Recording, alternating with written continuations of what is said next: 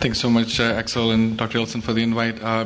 So these are my disclosures. Main learning objective I wanted to focus on from a management standpoint, as well as supportive care updates as well, which would be relevant to the novel agents, including IO, as Axel pointed out, but also I'll briefly touch upon some of the approaches relevant to prescribing and management of TKIs, and also other supportive care measures that are also important in patients with cancer. So starting with TKIs, two studies to really highlight and point out is the REDOSE study. This was done in patients with colorectal cancer, where two things were done. Essentially, there was preemptive rather than reactive prescription of clobetasol. Hand-foot syndrome is an important side effect, and sometimes it can be debilitating. So the use of preemptive steroid prescription to rather than waiting for the hand-foot syndrome to happen, and alongside the recurrent theme in TKIs seems to be less is more. So the 80 milligrams starting dose as opposed to the 160 milligram starting dose, and escalation by one pill at a time, which is 40 milligrams if well tolerated. Not only, not surprisingly, had better quality of life, but in fact the overall survival historically was better than some of the initial studies that came out with regorafenib that led to the approval. Similar lessons from not a trial, but sorafenib real-world data, where more than 3,000 patients who got standard setting dose versus patients who started off on the half the dose of sorafenib. Again, non-inferior survival, better quality of life, lower risk of discontinuation, and staying on therapy. We talked about TKIs, the last two talks and debates. The durability of these new agents would be better if the patients could tolerate it better. So the dosing here for both the TKIs is applicable to many disease types within GI where this is being used right now. Moving on to immunotherapy, I think the most important document to be aware of is now published in JCO in June of 2018. I think it's a very well-described, descriptive, and practical document pertaining to IO side effects. And I'll walk you through some of the things that they have done. So immune-related adverse events, or IRAEs, not only have they included the grading, but they've included exact practical steps of what to do with the side effects if you were to have them. This not only talks about general approaches, but also specific dosing recommendations, the consults that you need to place, the tests you may need to order, the differential diagnoses you may need to consider. So, for example, let's say take about grade 2 rash or dermatitis. It talks about consider holding it. It talks about monitoring. Does it have to be weekly? Does it have to be bi-weekly? It talks about what to do if it's not interrupted, and if it goes down to grade 1, what to do.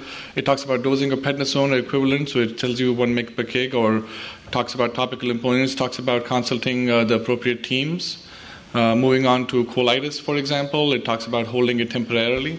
It talks about what supportive care prescriptions to consider, making sure we rule out infectious causes, example C. diff, where to get gastroenterology involved, what steroids to give.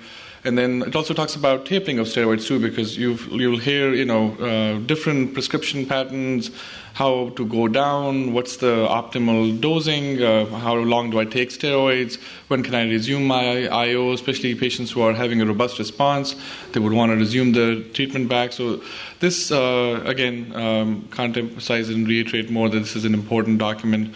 For example, pneumonitis, these side effects are rare, but when they do happen, they can be life-threatening as well. In terms of, when do you consider a bronchoscopy for a pneumonitis? When do you do empirical antibiotics? For example, here, you need to monitor them every 3 days as opposed to weekly for some of the other side effects. Pneumonitis, in our own experience too, when it does happen, when it's severe, it can deteriorate pretty quickly to becoming life-threatening. So again, talks about inpatient admission and IV steroids, and also other drugs that we may or may not be familiar with. For example, the use of infliximab or mycophenolate, or when to give IVIG. So it is increasingly seen that multidisciplinary involvement at your institution, depending on if somebody from, let's say, rheumatology has an interest in managing some of the side effects, is increasingly being employed, or somebody from dermatology when it comes to anti-GFR rash or IO toxicity. If they could, hand in hand, if you could identify the champions who are at your institution, I think that sometimes can be of value. So for them to help you manage some of the side effects, or consider biopsies where appropriate, as opposed to you managing them completely on their own and alongside, obviously, rheumatology, there is also the role of endocrinology, hypothyroidism, which can again happen at any point in time during the course of an IO treatment. Again, this document is very relevant and practical. It even talks to you about what dosing to give of Synthroid, which, I know all of us train in internal medicine, but in terms of after having trained in oncology, if you see a patient with hypothyroidism, when do I worry about the TSH? What dose should I use? What do I do about the dosing in elderly, which, again, geriatric oncology is becoming a separate field altogether. So again, a very practical, very helpful document, because if you look at management of IOs, a lot of them were, I think most relevant documents are from industry on their websites, which are nice PDF documents to have in the clinic in terms of for yourself and your PAs and NPs who may be managing some of these toxicity checks and side effects. But I think this document, at least through expert consensus, summarizes, so there's consistency about how we manage some of the side effects. Again, rare, but is important, is adrenal insufficiency, and often gets missed as to when to consider holding IO, when to consider endocrine consultation, dosing of prednisone or hydrocortisone, the AM and the PM dosing, as well as taper, is very well outlined in this document. Other things that often we see is thrombocytopenia. Again, when to use IVIG, how long do we taper? This document is very helpful and practical. Other endeavors from patient advocacy groups and nursing societies. These patients may end up in a local emergency room, and often they don't know what treatment they're getting. It was different when patients were getting chemotherapy, where you knew that the most common side effect that I'm going to see in this patient is an infection, and they just need to be hydrated and probably admitted if they have neutropenic fever. Not many with new agents coming, and I think it's helpful to know if you're on checkpoint inhibitors versus CAR-T or vaccines, or if somebody in the emergency room is they should or shouldn't be doing something, or if they're on a trial, some kind of an identification mark is helpful in managing these side effects. Moving on from IO to VEGF, we talked about ramucirumab, bevacizumab. I think one of the key lessons, I don't think there are great documents addressing this in as granular detail as we have for the IO, but some of the ESMO updates and some of the journals that are part of ESMO have included some documents about dosing of ACE inhibitors, as well as calcium channel blockers for renal protection, as well as the hypertension that can happen with some of these agents. The role of palliative care integration for patients with stage 4 is increasingly showing not only benefit in quality of life, but also survival. The initial data came from lung cancer, but the similar studies being reported across in other malignancies, including GI, I think this doesn't necessarily need reiteration for all the data that's out there. I think most practices would preemptively have a palliative care consultation already included into their practice. Because of the word palliation, a lot of the institutions are renaming their clinics. So, for example, one of the clinics is called a SIMPAC clinic, which is symptom and quality of life and pain control. So the patients who get referred to those clinics, they don't necessarily, show hesitation, where they could partner hand in hand in taking care of the symptoms, quality of life, and pain control issues as you manage other side effects and treat these patients. The next few slides are from Dr. Luprinzi. He's one of the renowned supportive care experts in the country, looking at his take on what were relevant practical updates from a supportive care standpoint at ASCO this year and last year. Olanzapine, I don't know how many of you have already started using it. The actual paper was in New England Journal in 2016 for the highly emetogenic chemotherapies, and it has been very helpful in patients now that we're talking about triplet chemotherapies and going back to FOLFOXIRI, FOLFIRINOX, and other regimens that are emetogenics or flawed for that matter, agents that patients where they have failed traditional agents. So olanzapine is something that can work and work really well.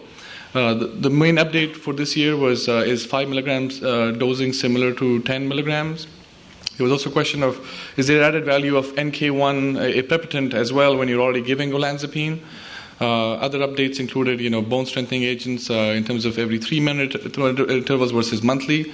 While a lot of these studies are in the malignancies, example, breast, prostate, and myeloma, which are patients with osseous metastases, but it's not uncommon for us to see patients with GI malignancies with metastases. And now, with all these agents and increasing landscape of many agents in HCC, cholangiocarcinoma, colorectal cancer, we are seeing patients who eventually may develop metastases because now they're living longer, or they may have metastases to begin with. that some of the principles of how the dosing is being done for both for zoledronic acid as well as denosumab every 3 months seems to be as good in terms of preventing skeletal events in these patients.